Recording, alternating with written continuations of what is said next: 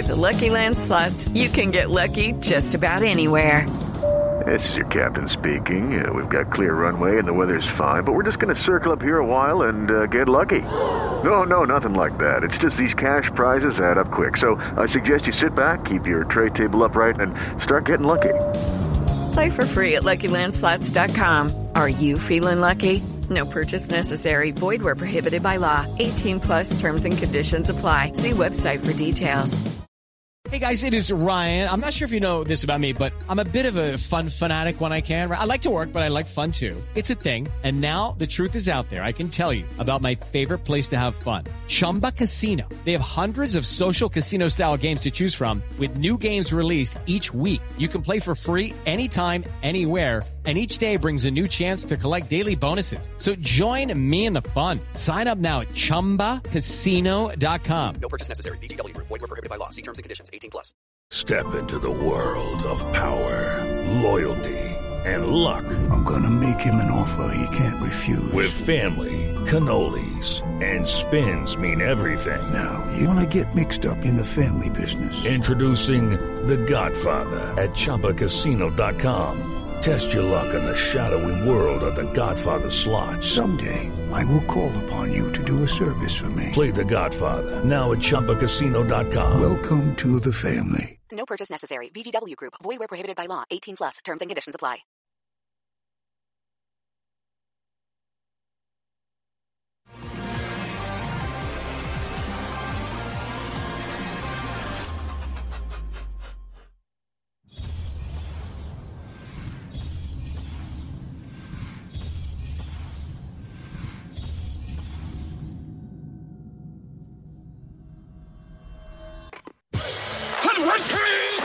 The Dave Hooker Show. A presentation of Off the Hook Sports. Objective insight, expertise, top guests. Available on YouTube, Apple, Spotify, and the Off the Hook Sports app. Download now for free. Also available on offthehooksports.com. I compute and obey. Now to Dave Hooker. Ready. Here we go. Big show lined up. Why Urban Meyer is an idiot. Tennessee with a trip-up game, which I think is idiotic.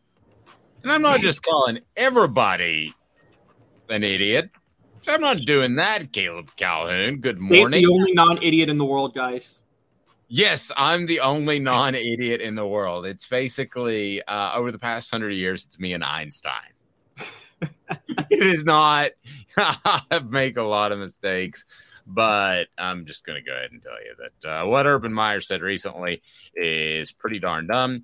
And also, who has the most talented roster? We'll address that.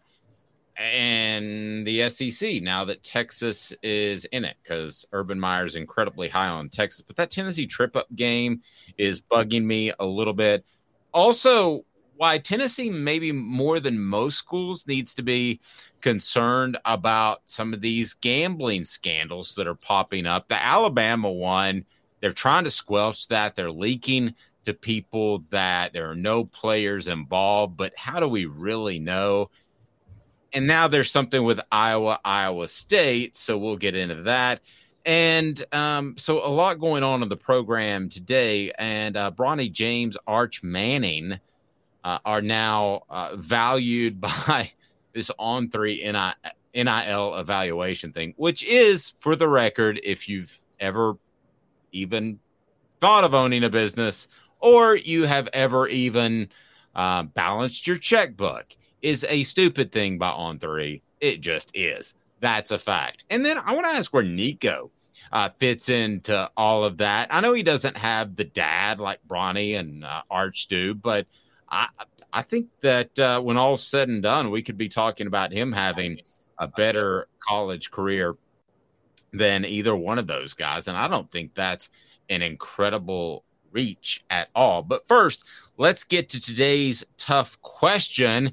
The NBA and some guy named Lonnie Walker, who could have walked up to me on the street yesterday and knocked on my front door, and I would have said, oh, is that my Uber Eats? But he had a pretty good game. Great jumping off point for best unknown Vol performance. Let's get to it. Today's tough question brought to you by Andy Mason, AndyMasonRealEstate.com. I'll tell you more with today's tough question. Question. Take a side. Take a stand. The Dave Hooker Show, a presentation of OffTheHookSports.com. All right, best unknown Vol performance, and I thought of this last night. Lonnie Walker, who is he? What'd he do last night for those out there that aren't NBA fans? Caleb Calhoun. 15 points off the bench in the fourth quarter for the Lakers to help them win game 4 over the Warriors, 104-101. Lakers now have a 3-1 series lead. Not to take a shot, but I have said for years that Steph is one of the most unclutch players in the history of basketball. And I again got validated on that last night. Homeboy went 3 of 14 from 3. If the game is close and you need a 3 from Steph, I'd take LeBron to shoot a 3 in the final 5 seconds before I take Steph Curry if I needed it. I'm not even going to lie to y'all. But Lonnie Walker was the star in the fourth quarter, really taking over. No one saw that coming. Okay. What you said just then was crazy, but we're not going to talk the NBA. I like Shaq to shoot a 3 in the fourth quarter over Steph. Oh, my gosh. Yeah. All right. Here we go. So today's tough question is best performance by an unknown Vol. And I'm afraid you're going to pick mine. So I've got a couple, but mine is by far the best. So the one I'm withholding from you is absolutely incredible. And it's brought to you by AndyMasonRealEstate.com. Go to AndyMasonRealEstate.com. Andy Mason is my realtor. I'm getting ready to get in that whole scenario of buying. I feel so comfortable knowing I'll save thousands or tens of thousands with Andy Mason. AndyMasonRealEstate.com. Over 40 years of experience in his office. He is awesome. Just sign up. Tell him Off the Hook Sports sent you, but you can sign up at AndyMasonRealEstate.com. So the best performance by an unknown Vol is, what say you, Caleb Calhoun? That's today's tough question. Fill it out on our message board as well. But I've got the winner. It's from a forgettable game and a forgettable season, but it's 2013 Corey Miller versus Kentucky. Corey Miller. Corey Miller had 5 sacks in that game, which remains the most sacks of all time. No one cared about that game because the week before Tennessee had lost to Vanderbilt. It was Butch Jones's first year. By losing to Vanderbilt, they knew they were going to miss out on a bowl game for a 3rd straight year. I mean, this was the darkest period in Tennessee football history, guys. But they played the last game against Kentucky, and Corey Miller registered 5 sacks in the win. That's the best performance by an unknown Vol. I'm surprised you didn't go my way given your Memphis ties. Is that a hint? You know where I'm going here? Maybe a little before your time. I sometimes forget you're a younger guy than me because I think you know more history than me. So it throws me off. Here's what it is. And I'm just going to go ahead and tell you, this is absolutely it. It's a 53-yard pass from a known Vol. Oh, I know this one. I know where you're going. Okay. Which would be T. Martin, okay, to Bobby Graham. It's the only time, I swear to you, the only time that everybody in the Neyland Stadium press box did not know who a guy was. I'm not exaggerating, Caleb. Everybody had to pull out the roster. Nobody knew who Bobby Graham was. He was from Memphis. Tennessee ends up getting the victory because Bobby Graham hauls in a 53-yard pass that was a moon shot, and Memphis was about to pull off one of the most incredible performances in Neyland Stadium by beating Tennessee the year after Tennessee won the national titles. It was a 53-yard shot down to the 6-yard line. 2 plays later, T. Martin found Cedric Wilson, another Memphis native, in the end zone to tie the game. Alex Walls kicks the extra point. Memphis falls to 1-3, and the Vols are able to move on. It was one of those games that we'll talk about coming out flat later in the program on another topic. It was one of those Philip Fulmer games, and to his detriment, he had a lot of those that they would come out flat against Vanderbilt and Kentucky. To his credit, he had established such a talented roster that they would pull those games out. This is one of those prime examples. So I will say Bobby Graham hauling that in. The only time, again, there's been a play made where no one in the media knew who the man was. No exaggeration. Nobody said, oh, that's Bobby Graham. Everybody says, who's that? And we literally all had to look at our rosters to find out who Bobby Graham was. That is the funny thing about that Memphis team is that may be the best 5-6 non-Power 5 team of all time. I don't know if you know this, but if you want to do the research on that. No, I know the research. I actually remember that year. If you remember when Tennessee played Memphis, they won 17-16.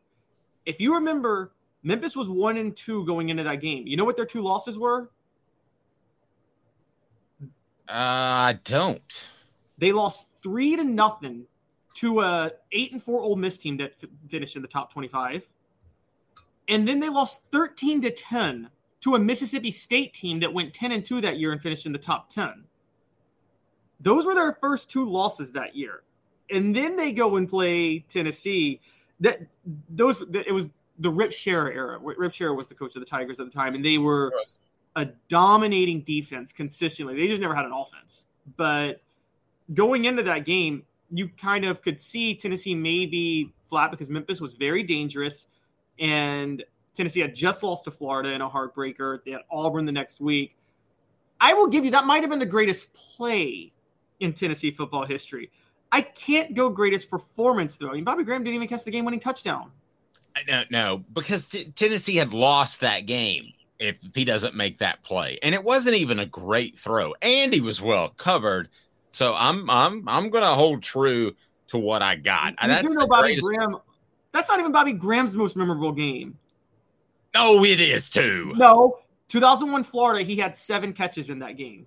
Okay, I don't care. They lose to Memphis the year after winning a national title early in the year, and they lose to Memphis without that play. And don't forget, that's just 3 years after Memphis upset Tennessee. So everybody thought that going into that game that Tennessee would be motivated to pound the Tigers into the ground and prove that they're the better program. And that didn't happen. And it was a game that felt lost by Tennessee. I mean, there are times where you're covering a team and you think to yourself, they have just lost that game. It was an absolute moonshot. For some reason, they couldn't move the ball at all. And if not for that play, you would agree, right? If not for that play, Tennessee loses that game. Yeah, I agree. What play was more significant to beating Memphis, though? Because here's the crazy part. The very next year, Tennessee almost loses to Memphis again in Memphis. And Memphis is up 17-16 with less than a minute to go. Everybody's certain Memphis has just won the game. And then Leonard Scott reels off a huge return to set up an Alex Walls game-winning field goal. Yeah, and it's funny you bring up Corey Miller and the 5 sacks. Honestly, I'd forgotten that he had 5 sacks. And he was one of the players that was involved in the great escape in the night, so to speak, when Lane Kiffin was gone, because he was a part of that class. And basically the fact that he was a midterm enrollee, but he had gotten to Tennessee and spent the night on campus. And that at the time was a rule. If you spent the night on campus as a midterm enrollee, you don't really sign anything as a midterm enrollee. But if you spend the night on campus, I don't know if that's still the rule, but at the time he spent the night on campus. So he was a Vol, and he couldn't get out of it without sitting out a year. This is before the transfer rules. But his teammate, whose name escapes me, his high school teammate, did not make that trip, did not drive with Corey because he was packing up his stuff, got halfway to Tennessee, heard about Lane Kiffin bolting, and turned around and went back the other way. And I think he ended up at Southern California. So Corey Miller was this close to not even having that game and not being a Vol. How strange is that? That's wild, but then that disproves what we thought about. So Ed Orgeron didn't even know what he was doing when he was calling the players, telling them not to go to class, because it didn't matter if they went to class. It mattered if they spent the night. Let me tell you something about. You're right, he didn't. Let me tell you something about that. Of course, Ed Orgeron will get it wrong when he's trying to be shady. Let me tell you something about that 24-hour period. He didn't know what he was doing. Lane didn't largely know what he was doing. Monty Giffen sure as heck didn't know what he was doing. I remember talking to him. He goes, I don't know why everybody's so upset. I didn't know the rules. No, I mean, it was 24 hours of pure ignorance. I mean, they shouldn't have. They even held a press conference for a departing coach. Mike Hamilton was meeting with a DirecTV guy in Colorado when he got the phone call. So it was all that. Everybody was ignorant. And ignorant doesn't mean stupid. It means uninformed. And which is why you always turn to Ed Orgeron to be the calming force in those situations. And he's already in L.A. making phone calls trying to talk him out of it. It was, yeah. Is what he always used to say. It was ignorance across the board. Nobody was well informed in those 24 hours, and I include myself in that. It was absolutely bizarro. But yeah, Corey Miller was that close to. I think he was going to go to North Carolina instead. He tried to get out of it, but couldn't. Be sure and hit that like button so we can bring more people in. If you haven't subscribed at this point, you need to, and turn your notification on, because Celebrate 98 is a thing and it's happening. We're going to drop it tonight. As a matter of fact, it'll be Eric Westmoreland will be our first guest, and then we'll have more later this week. So, yeah, he was that close to not being a Vol at all. Corey Miller was. So, real question, going back to this performance by an unknown Vol, because this could be not an unknown Lonnie Walker, but this could be Lonnie Walker's breakout game, which, as you know, is different. The game that makes you emerge into a star. Not saying it will be, but there are two. I want to see if you're going to get it right, Gabe. There are only two answers in terms of who had the greatest breakout game for a Vol. Okay.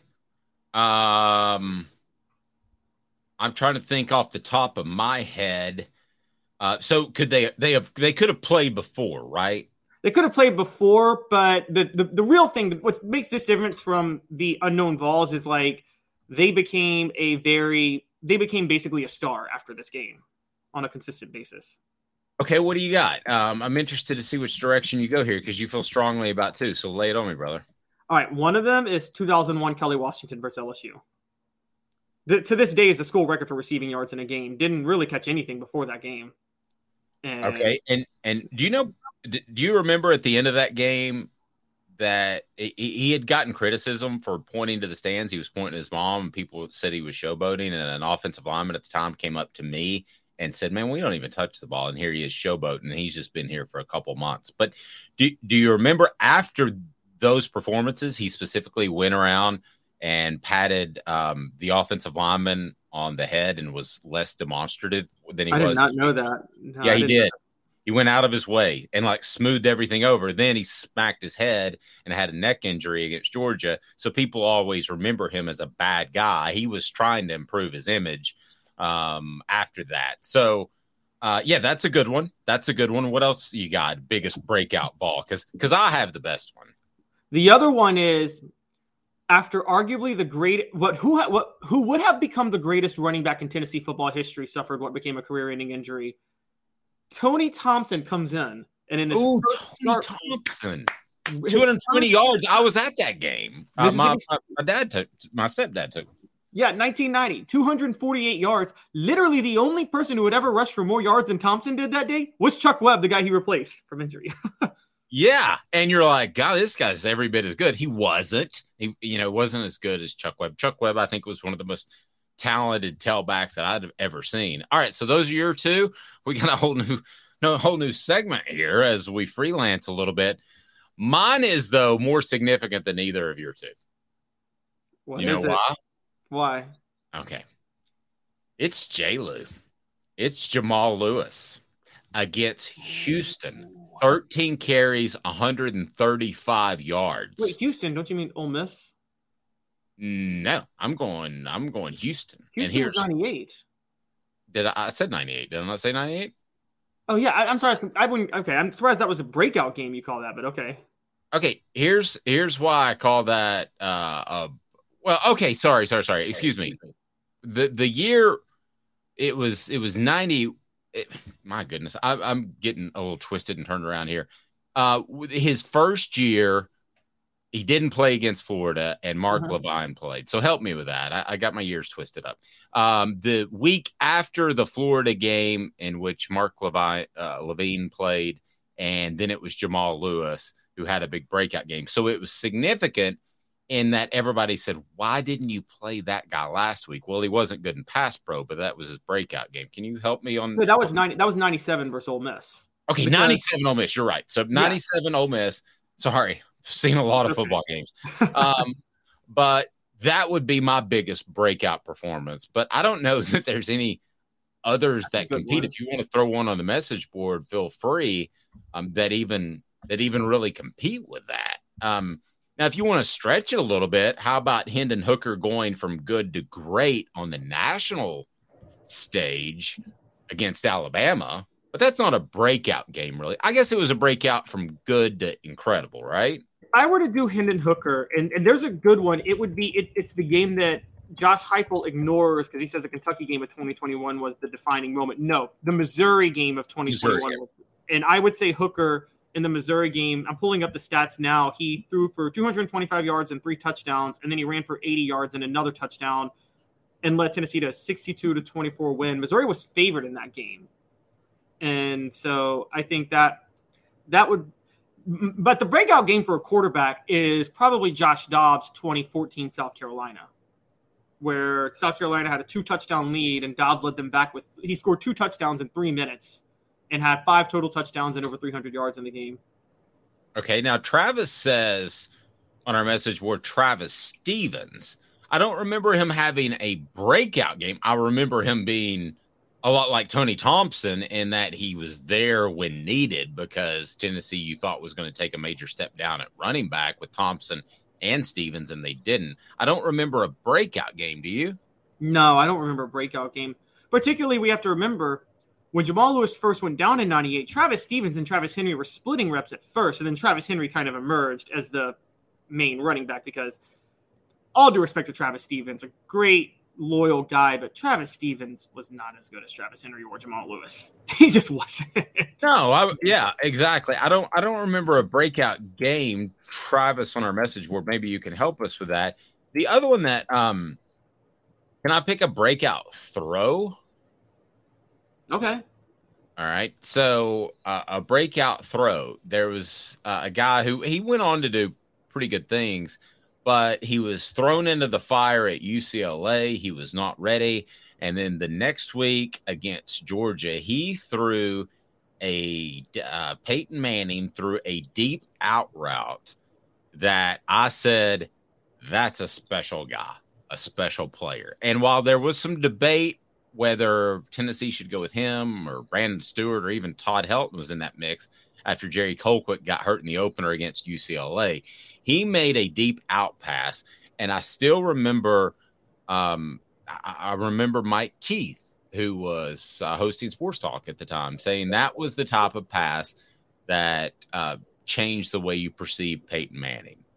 He was not a caretaker that's going to, put you in the right position and super smart. He also had the arm. He had the ability to be elite. And boy, he absolutely, I still remember that out pass against Georgia. It was early in the game where you're like, that's an SEC quarterback, no question. I think I remember Jimmy Hyams talking about that. He was interviewed for, there was a E60 documentary called The Book of Manning. He was, yeah. And I think I remember seeing him talk about that. The thing that stood out to me about that year was Cutcliffe did an interview one time. I know Tennessee had lost to Alabama in the last second or in the last minute that year because they failed to convert a 4th down in the red zone. And Peyton had a wide open touchdown pass, but he threw it the other way. And the reason he threw it the other way is Cutcliffe had coached him never throw against a blitz, like never throw where the blitz is.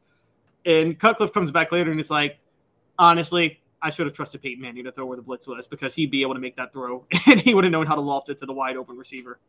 Yeah, I mean, there's no question that David Cutcliffe was conservative with new guys that were in there. T. Martin still, I think, is a little miffed that he wasn't able to do more earlier in 1998. As a matter of fact, I talked to him about it, so I know he was. He thought he could handle more, but I'm Randy sure Sanders turned him loose in 1999, and he was worse. So, I mean, he wasn't ready, but they were pretty conservative in 98. But it worked. I mean, that's why we're doing a Celebrate 98 series with Eric Westmoreland emo that'll drop later today. And some of the stories were so cool that you just got to check it out. Hit the like button, subscribe, and all that good stuff, because basically he and Fred White, who joins us every Friday, were both on the strong side, and they would freelance. Their chemistry was so good. And you listened to that too, because I wanted to get your thoughts on it. But he freelanced. They would be able to freelance as to who is going to blitz, who is going to attack the box, because they knew each other and they were so incredibly smart. So that's that chemistry, the type of thing that you're going to get from the Celebrate 98 series. So I still am not completely sure of Lonnie Walker's backstory, but it led us to the breakout Vol, and it also led us to best unknown Vol performance. So a couple of good talking points there. And I don't like calling people in the media not smart. I just don't. I mean, that's what I'm in the media. I don't like that. I don't like getting tit for tat. But when they are a former coach, yes, I will do that. And I'm going to tell you right after this who's just incredibly dumb and it just blows me away. He's Caleb Calhoun. I'm Dave Hooker. This is a presentation of Off the Hook Sports, the guy who put his foot in his mouth and he doesn't even know it because he's not bright, or at least he's ignorant or something. I'm not going to make excuses for him. I'll get Caleb's thoughts in 2 minutes.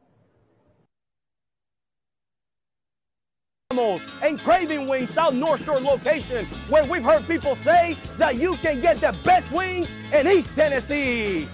Pero ¿quién es este? El número 87, Jacob Warren. I'll just do 6 of my sauce 87, please.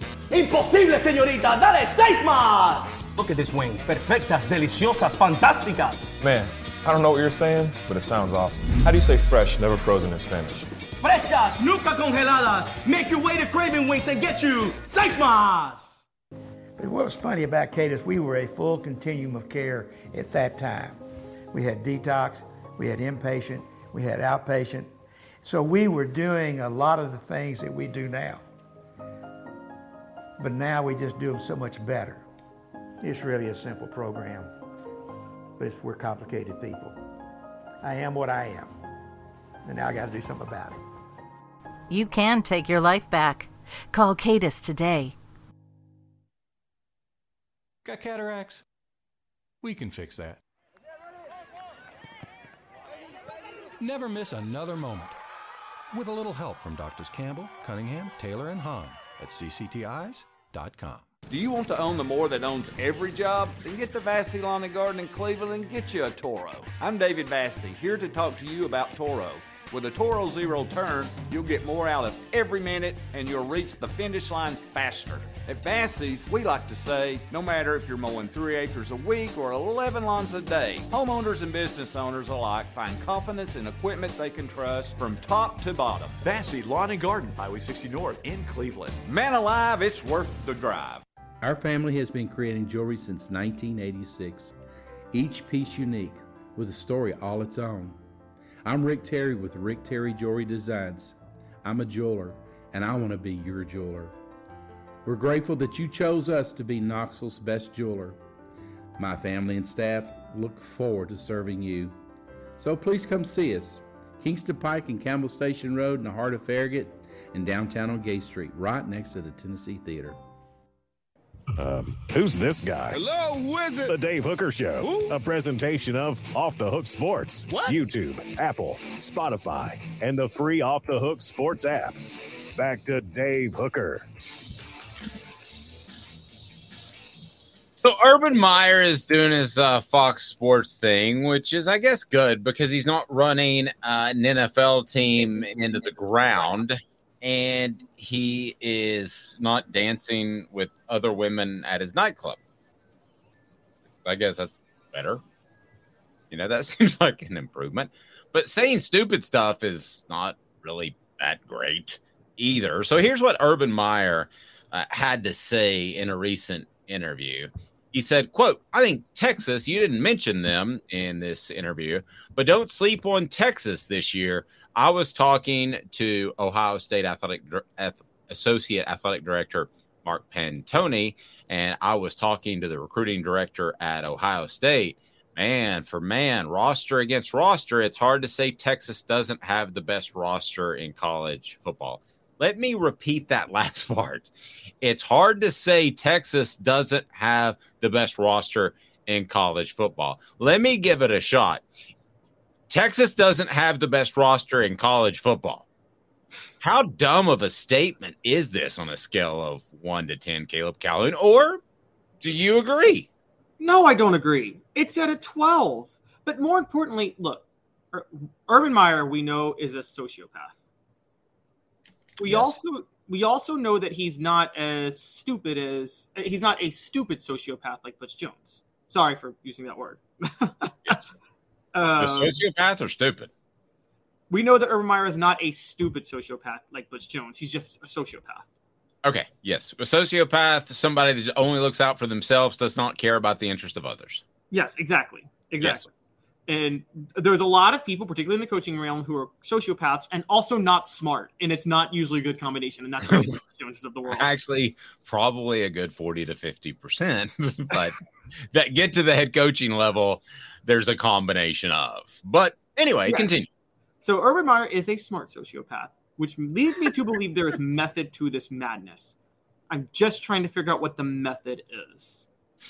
Okay, here's my I don't think there is. You're referring to an ulterior motive, right? I don't think there is that in this case. I think that it was just a passing conversation that he had with the recruiting director at Ohio State. I think it's a conversation he said where Texas is doing a good job, and they got Arch Manning, and Texas was number 3 in recruiting in this past recruiting cycle. So fine. That's fine. You heard that from your recruiting director. You want to say something. And also I'm sure that Fox Sports, which is why I'm not a Fox Sports guy, and I think ESPN will continue to dominate. We can have that conversation another time.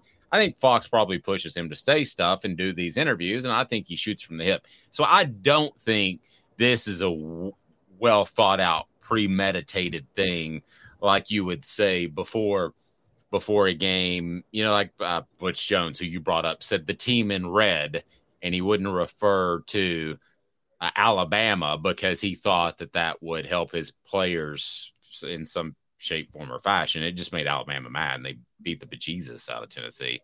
But there was an ulterior motive there. I don't believe there is in this case, Caleb, and I see what you're saying. Most oftentimes there would be.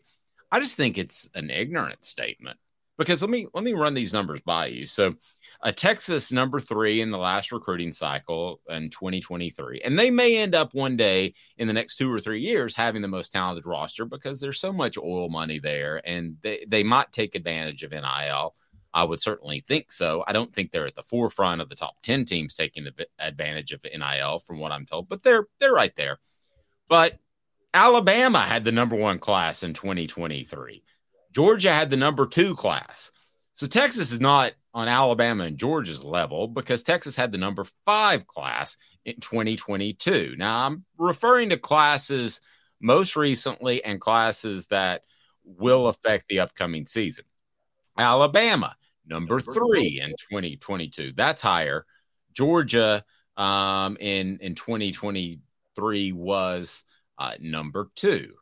So I'm going to run down one more year. 2021, those are the guys that are expected to contribute. Texas was number 15.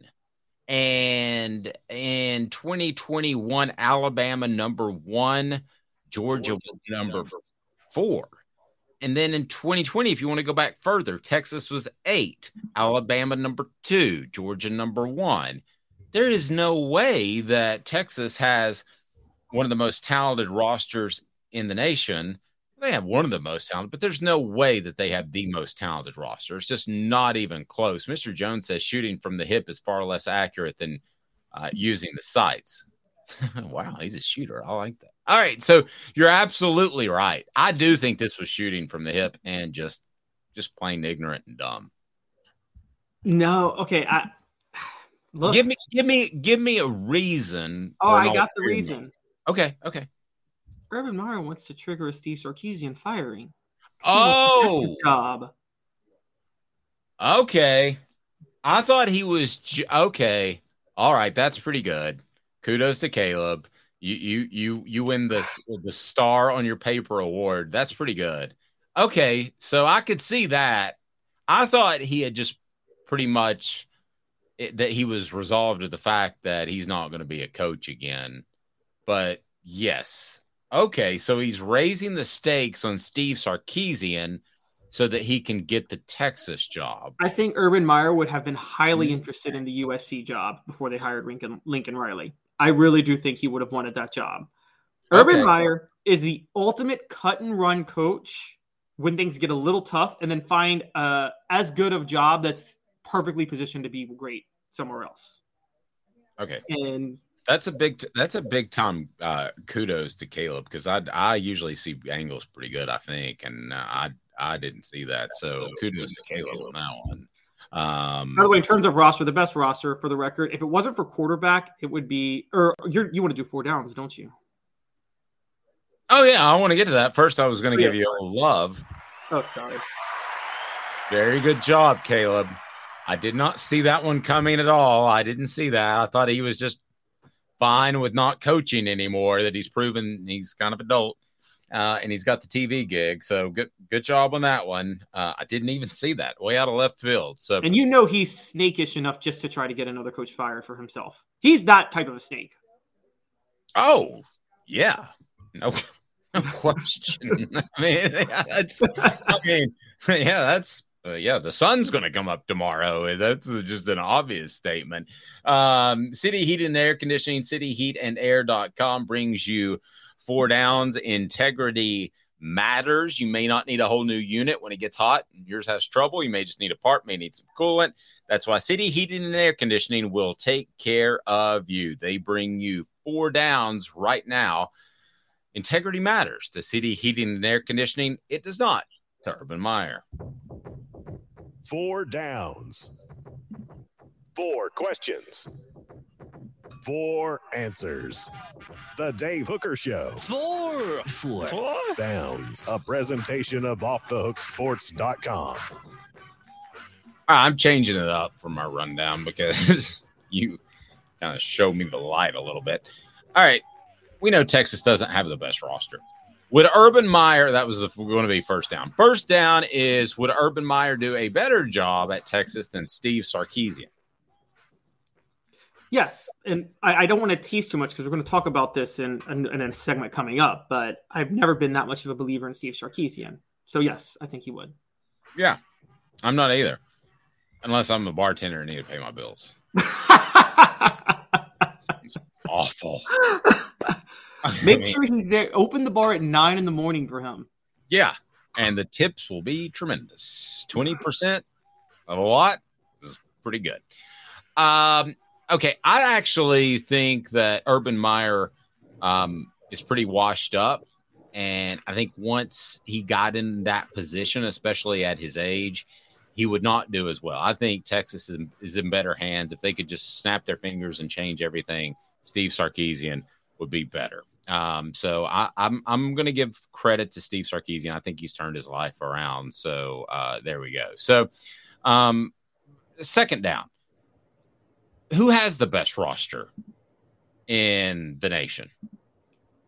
So if quarterbacks weren't a factor, it would easily be Alabama. Easily. But they don't have a quarterback. And I think the recruiting, we haven't seen it yet. There were a lot of young guys last year, and we just saw Bryce Young and Will Anderson, but they're loaded with young talent based on the last. I mean, it's Alabama, but lot of that young talent should emerge. They just don't have a quarterback. When you factor I think it's Georgia. See, I wasn't going to go to either of these, though. When you factor in quarterback, I think it's Ohio State. I'm going to take Georgia and what they did last year with restacking, man. That feels just like what Alabama was doing for years. But you told me yesterday that this is not the same Georgia restacking that's about to happen this year that happened last year. And they barely beat Ohio State last year. Okay. And shouldn't have. So, yeah. Okay. I think that's debatable. But the top echelon is what? It's Georgia, Ohio State, Alabama. It's those three. There's nobody else in that group. There's a step down after that, right? Yeah, there's a step down right after those three. Pretty significant. I think other teams could win the national title but it's those three. I think Ohio State has the best roster. They ain't winning the national title because they don't got that good of a coach. Yep. Okay. I agree with that. Third down are the Vols in that second tier, which to me is probably along the lines of 8 or 10 teams. Yes, I think they are now, which, by the way, Texas is in that tier too, I think. But yes, I think the Vols are because the Vols have utilized the transfer portal well. And also, let's give some credit, man. Jeremy Pruitt found some very underrated players when he was at Tennessee. Yes, Jeremy Pruitt did. I mean, there's a lot of guys that are, if you want to take the Cooper Mays was a Jeremy Pruitt guy. I mean, there are a lot of guys that turned out to be physically talented. I just the long-term direction wasn't going to work out, obviously. So we have Tennessee in that second tier. So fourth down, I ask you this: will Urban Meyer ever coach again?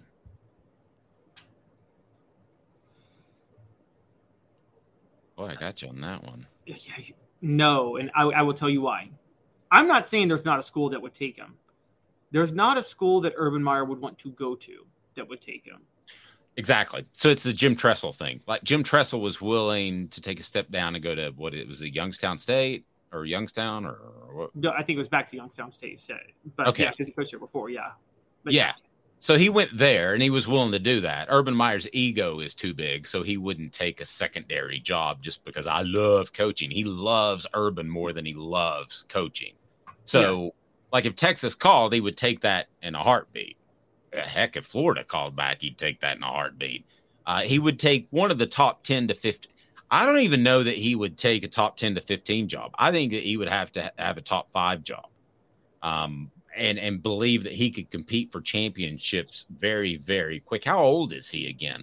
I think he's pushing 60, but I don't think he's like 58. If you can fact check that for me. He's not 58. No, yeah, you got it right. Yeah, he's not going to. I mean, I don't think he would go. He certainly wouldn't go to Utah again. Ohio State was ready-made when he left Florida. Florida has so much talent. But listen, Texas has a lot of talent. The state of Florida has a lot of talent, and he knew he could win there. But the state and the roster wasn't horrible when he took over because of Ron Zook was a pretty good recruiter. But listen, if you went to Texas, you're going to be competing with A&M, who's going to have a new coach, which you would think would do better after Jimbo Fisher's finally gone. You are competing with the TCUs now that they've proven legit.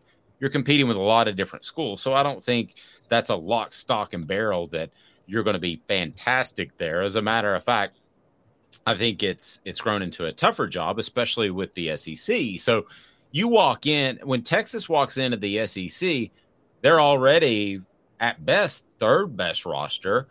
I think that there are several coaches from a schematic standpoint, and I'm going to include Josh Heupel in this, that are better than Steve Sarkisian. I think that Lane Kiffin is a better coach schematically than Steve Sarkisian. I'm sure I'm leaving some. Brian Kelly. Brian Kelly, yep, as a whole is a better coach than Urban Meyer. I believe. You mean Steve Sarkisian? Then than Sarkisian, excuse me. So, yeah, I mean, I don't think this would be, but I think Brian Kelly as a whole is perhaps a better coach than Urban Meyer. I know that sounds crazy because of the championships, and it would be hard to make that argument.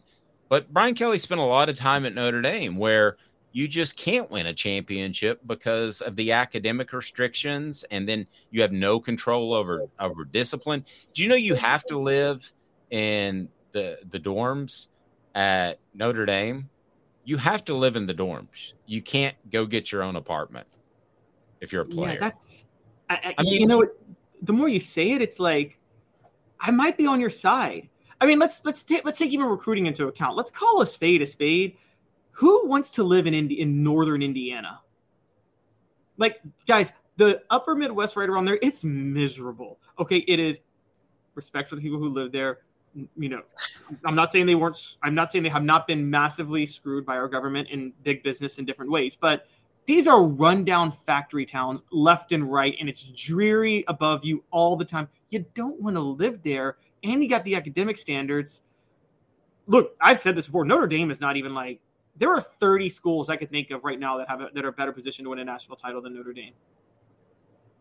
Yes. I agree with all of that. And I think that when you look at what Notre Dame is, it's pretty cool. I mean, I can roll with it. I like that it's a part of college football, but unless they make changes that they're never going to make, they're not going to compete for a championship anytime soon. Oh, yeah, and they're losing their TV revenue advantage, by the way, with the Big Ten getting on NBC. Like, one of the big financial advantages Notre Dame has to recruit national, that's going out the window. I mean, guys, because of how set they are in their ways, we're seeing Notre Dame be a program that can win right now. I mean, you might see Notre Dame, like, in 50 years, we might be talking about them the way we talk about Pittsburgh now. Because, you know, Pittsburgh and Georgia Tech were like the class of the 1920s in college football.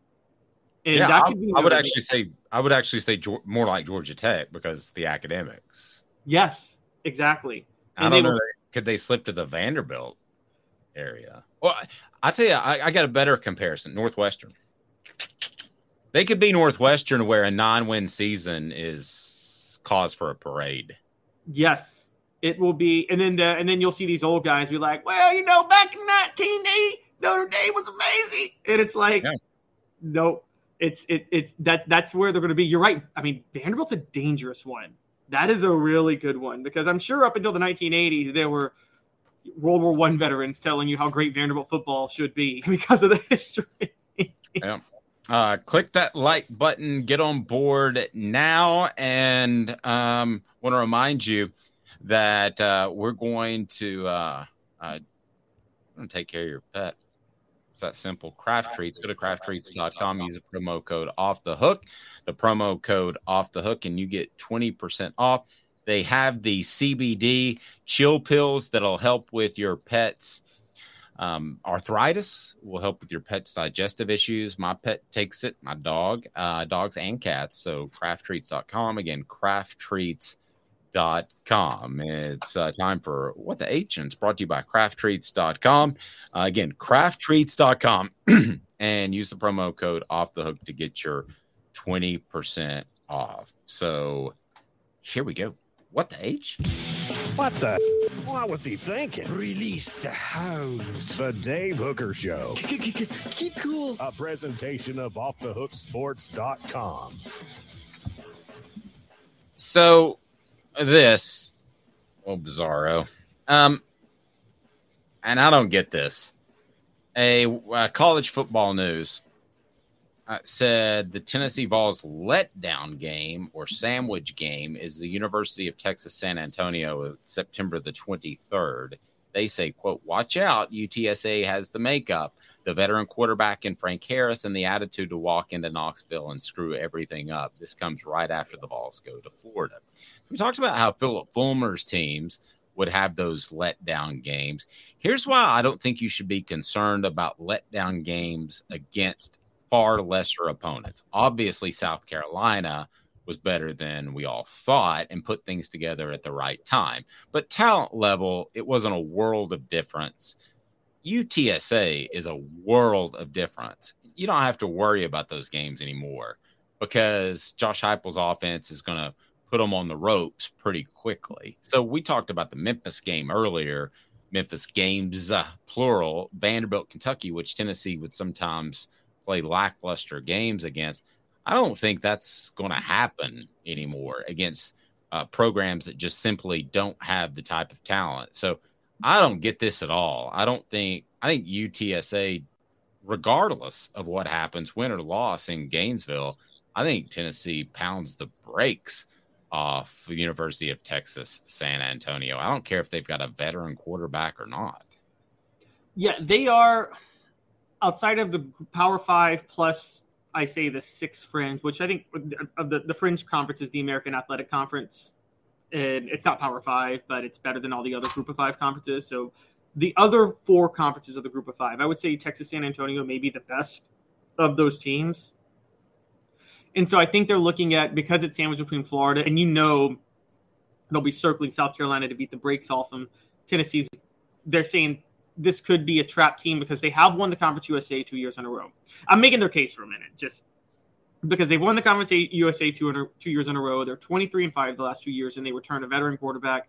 So this is going to be the best Group of 4 team this year, maybe even Group of 5. This may be the Group of 5 team that gets to the New Year's 6 this year. I mean, just to put that out there. They could be that good. I don't think anybody looks beyond the American or the Mountain West typically for that top Group of 5 team. I don't see Conference USA Sunbelt getting there. But if one ever breaks through, this year's Texas San Antonio team would be the one that breaks through. Yeah, I don't understand the University of Texas San Antonio argument at all. I think there are probably 2 more trap games that fall on the schedule. And I understand everybody's trying to get attention and clicks, but this would not even be in my question is, it would be, I didn't get this at all. So the question is, okay, some of these games that we might call trap games, they may not call trap games because they would call them toss-ups. Like, again, for me, the biggest trap game, and I think for you too, the most dangerous game for Tennessee this year is Kentucky. I mean dangerous. I mean a game where they could lose that they shouldn't lose. Where they'll be favored. Yeah, they'll be favored by a touchdown plus. Let's set that as the parameter. Okay, so yes, Kentucky, but I could make a bigger argument for Texas A&M. I mean, and I think they're going to pound Texas A&M, but I could make a better argument for Texas A&M being one of those games than UTSA because they wouldn't consider A&M a trap game. Well, they would consider that a toss-up. But okay, but Kentucky's as much of a Kentucky's more of a toss-up than Texas A&M. That may be why they didn't include Kentucky either. That may be why they put Texas San Antonio. I mean, I'm with you. Like, me and you know this, but yeah, I'm not. Yeah. Like the average college football fan. I mean, me and you know, and regular SEC fans should know that Tennessee would be should pound Texas A&M and should beat Kentucky. I don't know if national media understands the subtle nuanced differences between those schools right now and where they're at. Yeah, I guess that's fair. I mean, if I had to do this for every school, and they did do it for like every Power 5 school, I mean, I would have some bad ones in there, but don't worry about UTSA. Mark that down. And if you want to timestamp that in your head and we want to go back, something happens and it ends up being less than 14 points, I'll eat crow and be glad to do it, but I don't think that's going to happen. Texas A&M, let me make the argument for that. You and I both think they're going to Tennessee will handle Texas A&M. They have an off week before, so they're going to handle Texas A&M. But let me just make the argument that they could be sky high if they're undefeated at that point. If they beat Florida and South Carolina, Texas A&M is a little bit more of an unknown opponent, and then you've got Alabama the next week. So we're both kind of playing devil's advocate with ourselves, but that's a better argument to me than UTSA, is it not? Yes, I would agree in terms of who they're more likely to lose to. But again, it's hard to call them a trap game because national media thinks Texas A&M is going to be back this year. They're not, and so they think that would be more of a toss-up. I think there's a really good chance. Look, Texas A&M is a bigger trap game for Alabama than they are for Tennessee.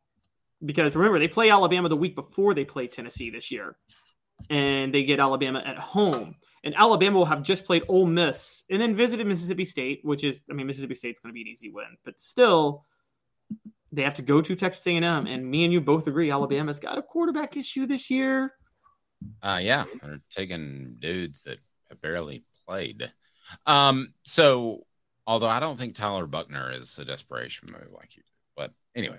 All right. So you got this guy named Bronny. Maybe you've heard of him. He's going to go to USC. You got a guy named Arch Manning. They both have really famous dads. And because Cooper's on all those Caesars commercials.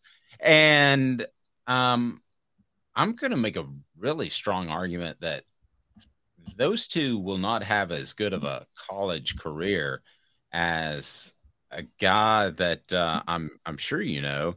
His name is Nico. Thank you, Nico. Ame Lava.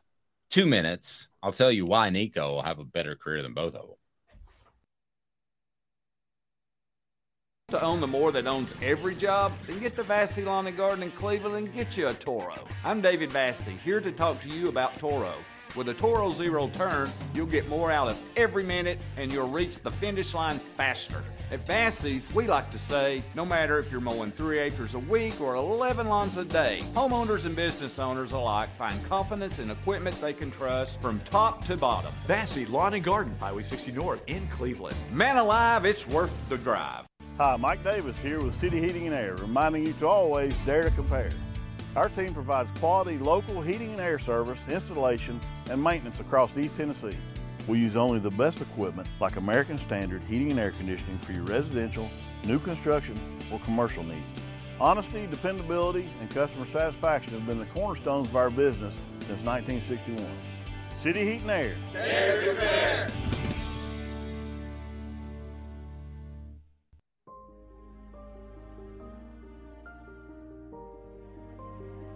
Our family has been creating one-of-a-kind pieces of jewelry in West Knoxville since 1986.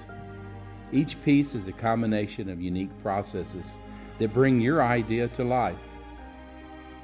Every day in our shop, a truly special item with a story all its own is being manufactured in our facility, bringing the history and family sentiment into a whole new generation of life. We're grateful that you chose us to be Knoxville's best jeweler, a title that we value and respect. Because to me, being a jeweler and owning a jewelry store are not the same thing. I'm Rick Terry. I'm a jeweler, and we want to be your jeweler. Kingston Pike and Campbell Station Road in the heart of Farragut, and downtown on Gay Street right next to the Tennessee Theater. With all that sun, sand, and salt water, the beach is a very relaxing place. Unless you wear contacts. Ow! Open your eyes to the best the beach has to offer with LASIK vision correction from Campbell Cunningham Laser Center. Ah. What's up, everybody? This is University of Tennessee tight end Jacob Warren, proud to announce that I'll be working with Craven Wings again this season.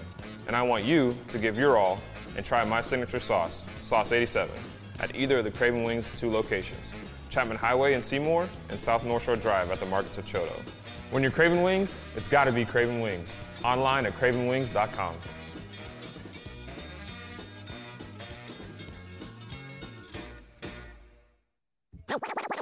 You're listening to The Dave Hooker Show, a presentation of OffTheHookSports.com. The internet is full of pictures of each and every one of you. Available on YouTube, Apple, Spotify, and the Off the Hook Sports app. Download now for free. Is there nothing you people can't do? Also available on OffTheHookSports.com. Another NBA tie-in, and no, I'm not going to break down the playoffs, but you got Bronny James, LeBron's son, going to Southern California. Arch Manning, as we know, going to Texas. Famous dads. And who has the better career? I'm going to go ahead and tell you why Nico's going to have the better career than both of them. Better college career. Zulbeer.com brings you portions of the program, xulbeer.com. And Zulbeer is just fantastic with its worldwide award-winning craft beer. And they also have parking downtown and a panoramic view of downtown Knoxville. So you will love it. Check them out, Zulbeer, xulbeer.com. So no great surprise. Bronny James goes to Southern California. We know Arch Manning went to Texas. So I think both will have very good college careers, but I think at the end of the day, we'll judge them by their NFL careers, largely because Arch Manning could have a fantastic career at Texas, and they might not win a championship.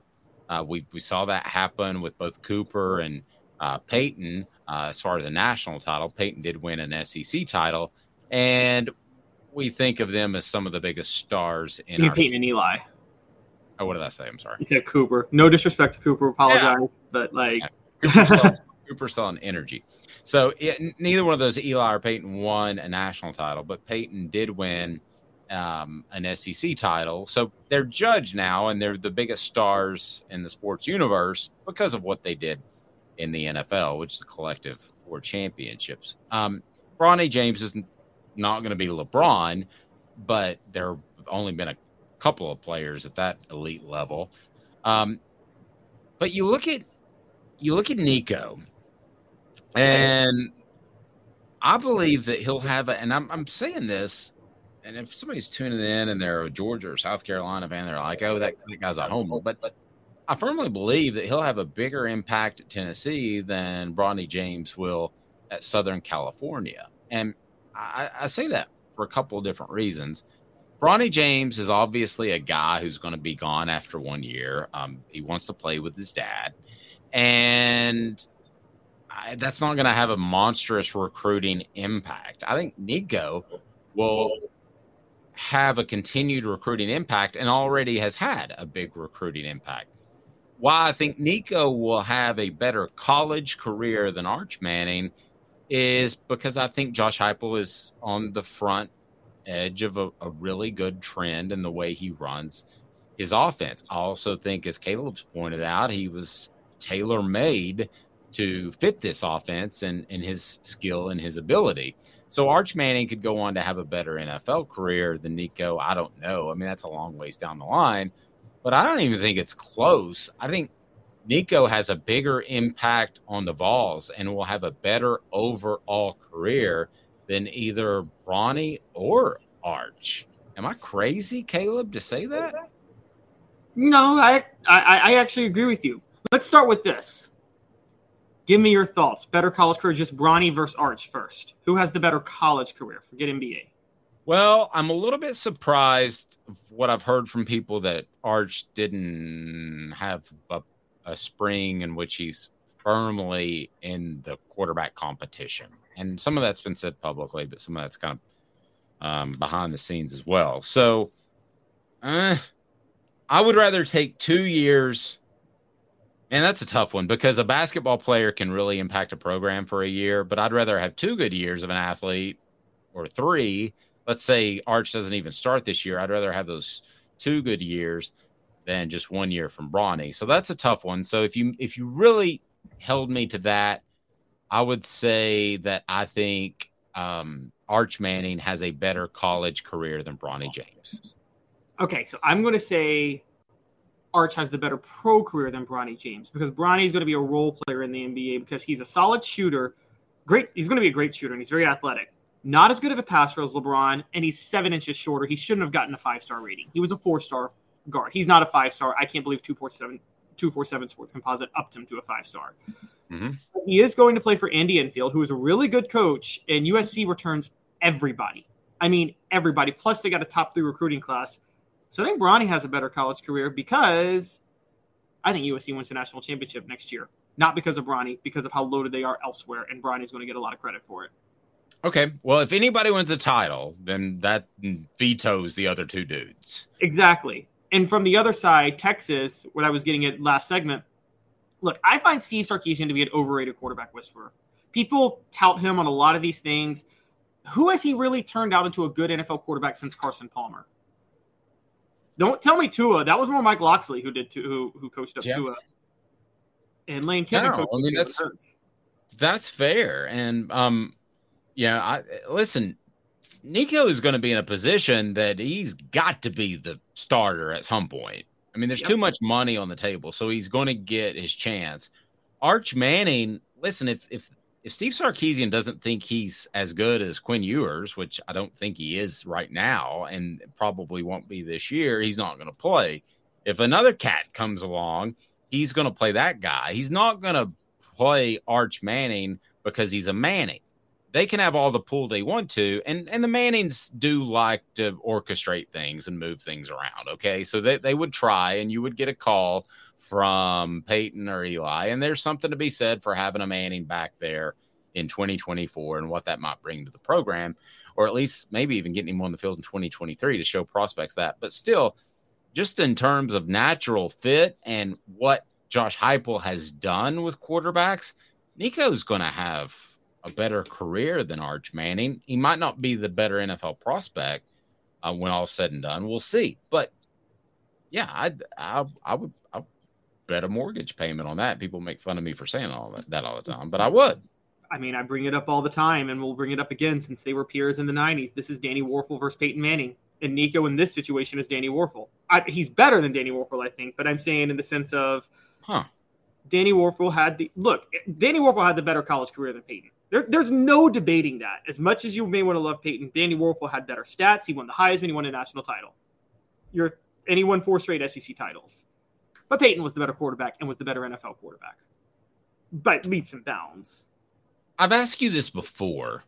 What determines success for Nico? For the new viewers, listeners that are a part of the channel, and please hit that like button. If you haven't subscribed, we encourage you to do so. So the Celebrate 98 series starts today. What defines success? Just an SEC title? Because you got to look at a 3-year span. I mean, it's not a cat that's going to be here for 5 years with a redshirt year. Top 2 in every statistical category at Tennessee for passing by the time he leads for career. And I'm going to say a national title. Nico's got to get a national title. It's too perfect. This is a rare combination. I mean, I say this a lot, and I'll say it again. It is the rarest of rare combinations when you get a quarterback who is the perfect fit for a scheme that maximizes the talent. Now, yes, David Cutcliffe to Peyton Manning was a great fit because it developed Peyton for the NFL. But it's not like David Cutcliffe had a specific scheme that was tailor-made for any sort of quarterback. He, as you know, tailored his system to whatever the quarterback could do. But how much of your expectations and the lofty goals are based off that $8 million that he's getting? No, they're not. They're based on some of the highlights I saw actually in December and January when I saw the type of throws he can make. And I know what Josh Heupel runs. And I mean, it's literally the perfect combination. It's Tim Tebow to Urban Meyer. Okay, so if they win an SEC title and make the college football playoff 2 years, you consider that falling short? 2 years in a row or just 1 year? Do that. No, they would win one SEC title and they would make the college football playoff twice. Is that falling short? Yeah. I'm not really worried about the statistics. That's falling short. That's falling short. You can Heupel's scheme is designed for Nico. Normally I don't in the 90s with Peyton, I don't say Peyton's career at Tennessee is a disappointment. He got an SEC title, and then he went to become a Hall of Fame quarterback in the NFL. I think Peyton was the one who elevated Tennessee to the next level. But I think Tennessee is low-key almost there with Josh Heupel at this point. So Nico is just falling into a system that is tailor-made for him. I don't know if you agree with me, Dave. I think Tennessee is in a better position right now than they were right before Peyton Manning went to Tennessee in 1994. How so? Well, they just finished number 6 in the nation. They just got a top 10 recruiting class. They're on the precipice of being great, and they don't have this coaching turmoil. Don't forget, 94, it was after Fulmer's first year, and there was still, the whole university was divided over the Fulmer major split, and Heath Schuler had just gone to the NFL. And to Fulmer's credit, he locked down the number 1 recruiting class in 94. I think on paper, that's Tennessee's best recruiting class ever. It's 94 or 97, one of the two. But he did lock down the best class in 94. But Peyton Manning was a reason that was the best class in 94. Well, I don't have quite as lofty of benchmark as you do, but we're in the same ballpark. I mean, you have to get to Atlanta at a bare minimum. Okay, you have to win the East one time. You have to defeat Georgia to do that. Rebecca says the stars are about to align. They align every day at 10 a.m. weekdays on Off the Hook Sports. But so it's me and Caleb. You have to make it to the bare minimum to me is you have to make it to Atlanta. You have to win the East. Again, we're talking about a 3-year time span, and he might not play this year. So we're talking about a 2-year time span. So that to me is really tough to say you have to win a national title. The stats don't mean anything to me because they're already going to shorten the game a little bit, probably by possession, because they're not going to stop the clock after first downs anymore, except the last 2 minutes. So I'm not necessarily worried about the stats as much, but you just have to win. You have to win a championship. You have to win an SEC title, or you're going to look back and say Nico was not all that. It's tough to put on a young man. I hate that. You know, my son's 18. I wouldn't want that type of pressure on his shoulders. But that's just a fact. Elias points out we're talking about a 12-team playoff era. I'll go this far. If he doesn't, if they miss the playoffs 1 year with Nico as their starting quarterback, then I would argue that that's a failure. I know Giannis Antetokounmpo recently talked about, is this season a failure because you didn't get that far? If you've got 2 years in a 12-team playoff and you miss it once based off where Tennessee is, I think that career could be deemed a failure. And that sounds harsh, but I think fair. Yeah, I agree. And success is relative to the state of the program and things like that at the time. I will say this. If you look at Nico as a draft pick, if he don't win an SEC title, it's given what he's going to, that's kind of, or if he doesn't make the college football playoff 1 of the 2 years, that's kind of like, those one and done athletes in college basketball that don't make the NCAA tournament.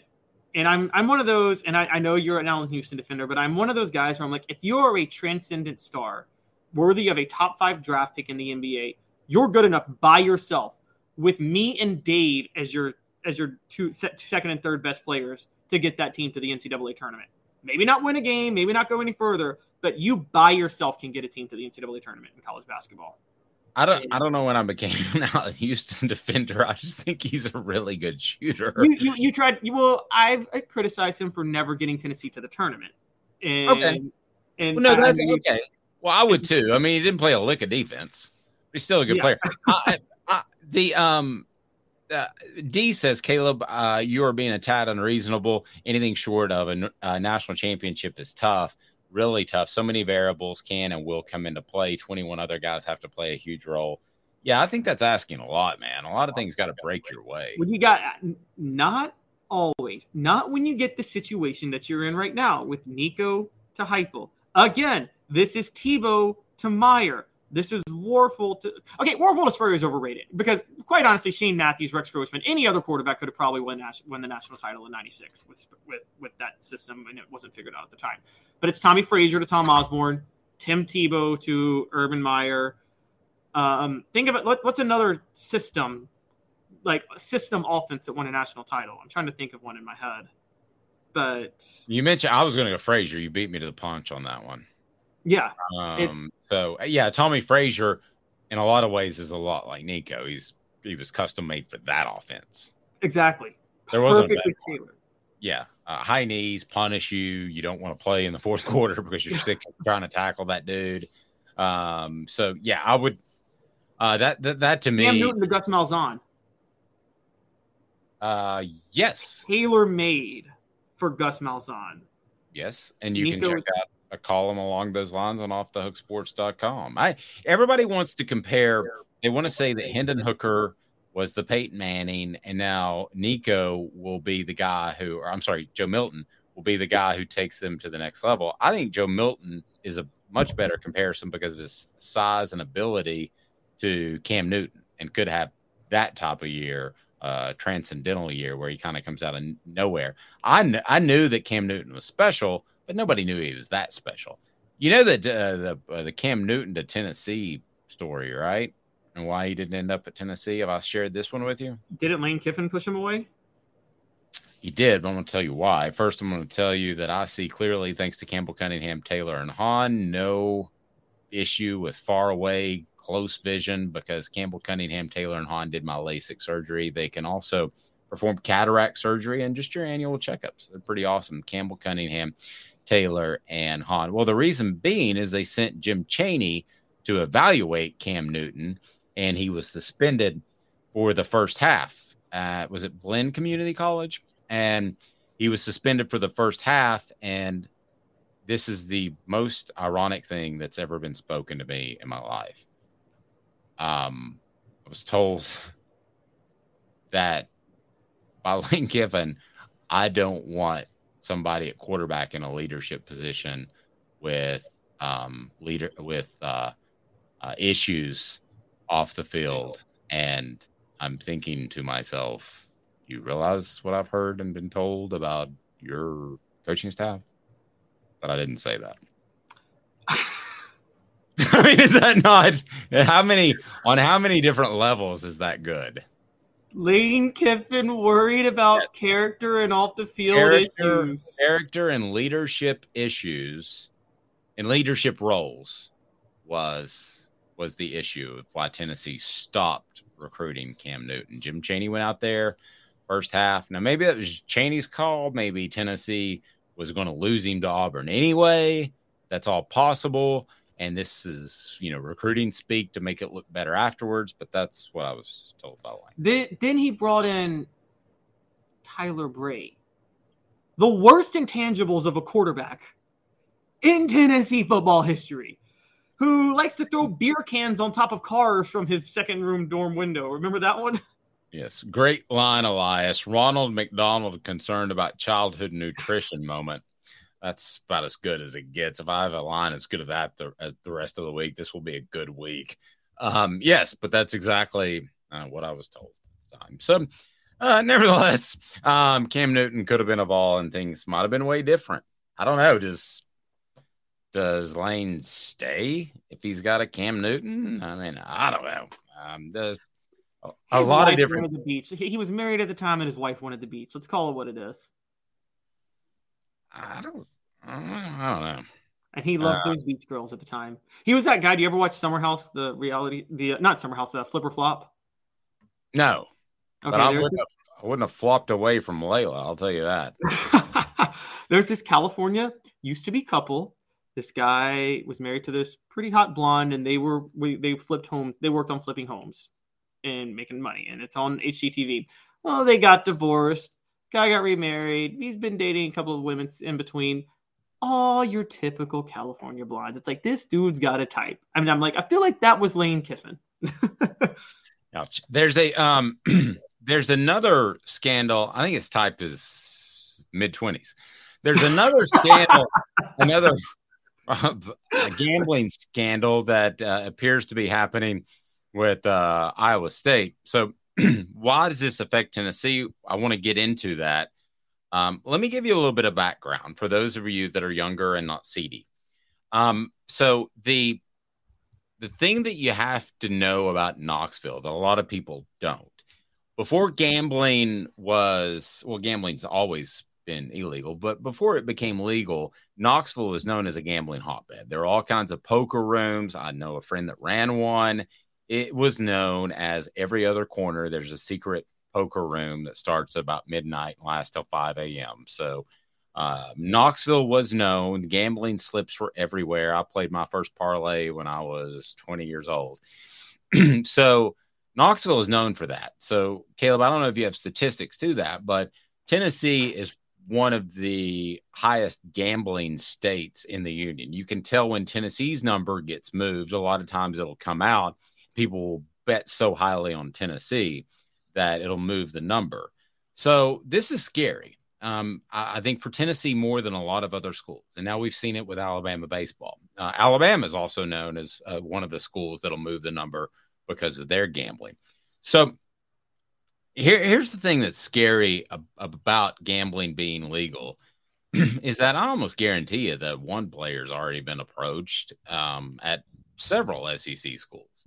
So tell me about what's happening at Iowa State and why Tennessee fans should keep an eye on that. And I think you should also keep an eye on the Alabama baseball situation. We're going to have a special guest from Alabama to talk about that situation tomorrow. We've got that lined up. But I don't think that one's done either. And I think Tennessee, more than a lot of other schools, needs to be concerned about the easy access to gambling, Caleb. So what's going on at Iowa State? So it's Iowa and Iowa State, both schools. So Iowa, let's start with them. They've received information on 111 individuals in total, including 26 current student athletes from the baseball, men's track and field, wrestling, and yes, football and men's basketball programs, along with the full-time employee in the athletics department who were involved in illicit gambling activities.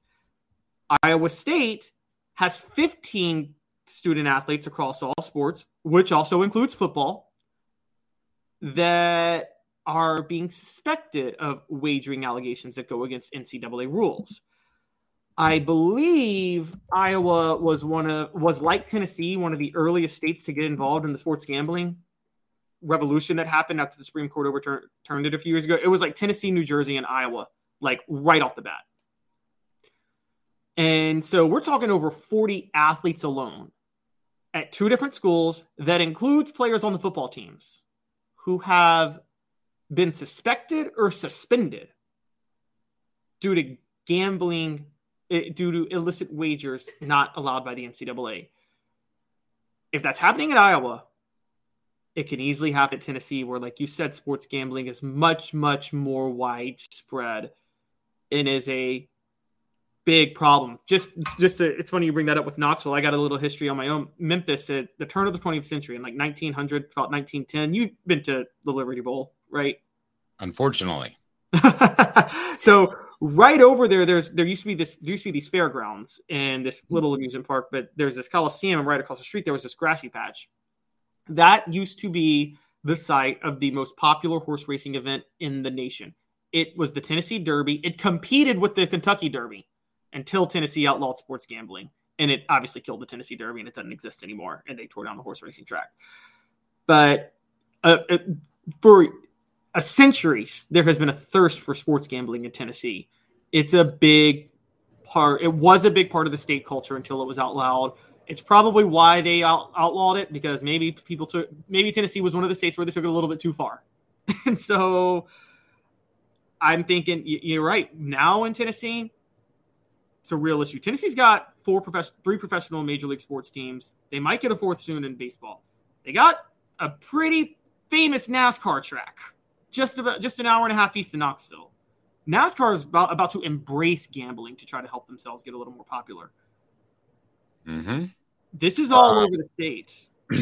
No, I mean, this is a big thing. And I'm going to go ahead and tell you, within 3 to 5 years, it might be Alabama. I mean, this might get bigger. Don't forget, Calvin Ridley was also involved with gambling. He played at Alabama. Now you got the baseball program. I'm going to go ahead and tell you, somebody's going to get the SMU death penalty from this. They're going to make an example out of someone.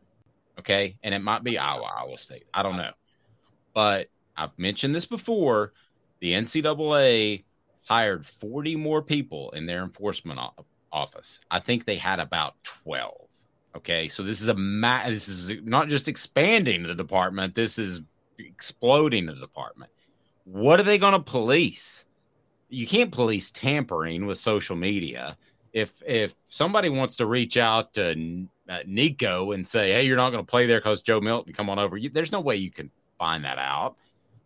There's also, I don't know how in the world you could police payments now, because anybody that has any intelligence whatsoever knows that it's legal. You just got to make sure that you're doing it right. It's basically like having the right tag on the back of your car.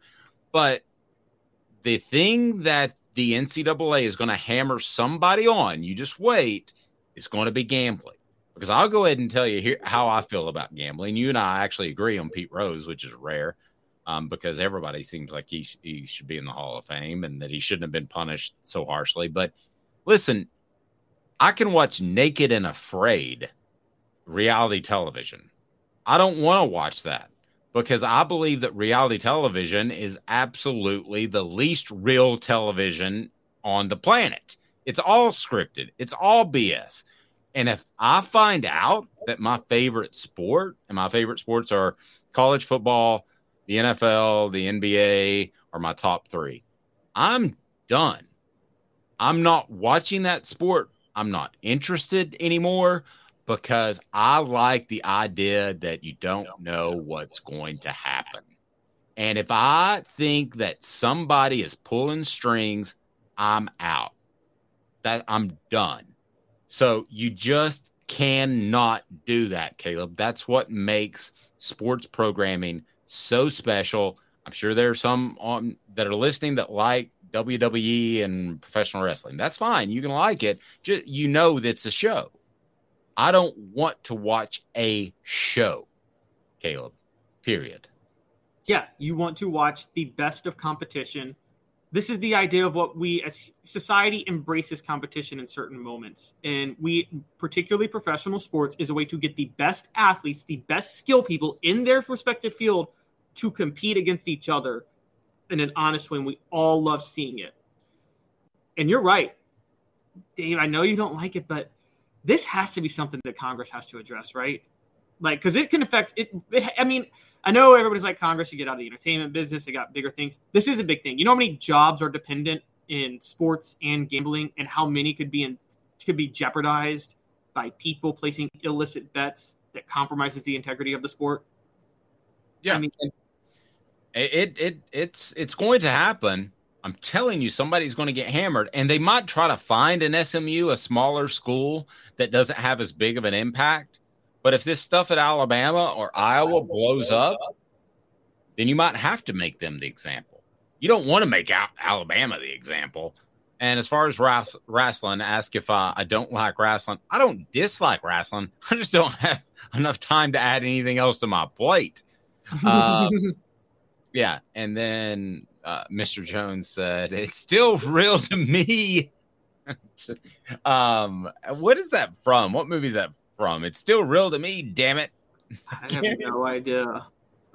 Help me, Mr. Jones, because I'm actually loading up drops today, so I might use that one. I mean, this is the problem. We had sports gambling illegal everywhere outside of Vegas for 100 years, and the federal government fought the idea of making it legal everywhere, and now it's legal, and they're caught with, way behind the eight ball because it's getting legalized in all these states, and they have no uniform policy to address who can gamble and what can gamble. And I mean, in the stock market, Dave, you're not allowed to make investments in the stock market if you have insider information on what's going to happen with that stock. How in the world are you allowed to legally gamble on a sport you play? How is that not the same thing? I'm with you. That it's not good. And you can bet on your own. You can bet for your team. You can do all that stuff. And I remember that it's real to me. I was a dude sitting up in the stands talking about wrestling. That was pretty funny. That's going to be a drop later today. So tomorrow on the program, we'll be joined by a very special guest because I do want to dig into this a little bit more. And because I'm not sure that this is done. For Alabama fans that tune in, I hope for your sake that it's done, but I'm not sure. So Drew DeArmond will join us tomorrow. He covers Alabama, and I look forward to that because this Alabama thing and this Iowa thing, it's got legs, kids. I told you that last week when stuff has continued to come out. And so far, Alabama's stance on it has been to leak information to like Andy Staples, who I like a lot, but to leak information that no players were involved. Why don't you come out with a statement that says no players involved? There's two very different ways of handling that. One of them, you feel more secure in your stance. Because right now, you leak it to media and they take the hit. Okay? Yes, exactly. Yeah, if you come out and make a stance and you're like athletic director, Alabama, Iowa, or whoever, you lied. And exactly. You don't want to be that dude. And let's also, before we get out of here, be very clear, because a lot of people will say, refs fix games. And yes, there's been the Tim Donaghy incident in the NBA. Does the NFL call things more favorably in certain situations? Yes. That's not okay. It's not the same as completely scripting something. Yes, this is not. Vassy Lawn and Garden, man alive, it's worth the drive. Industrial mowers, commercial mowers, residential, it's worth the drive because their buying power saves you money, whether it's Nashville, Chattanooga, or Knoxville. They're in Cleveland, Tennessee. I highly encourage if you head up a business that needs to restock that fleet or you're starting a big-time landscaping company, you need to get to Vassy Lawn and Garden. Go to Vassy.com to learn more. This has been a presentation of OffTheHookSports.com.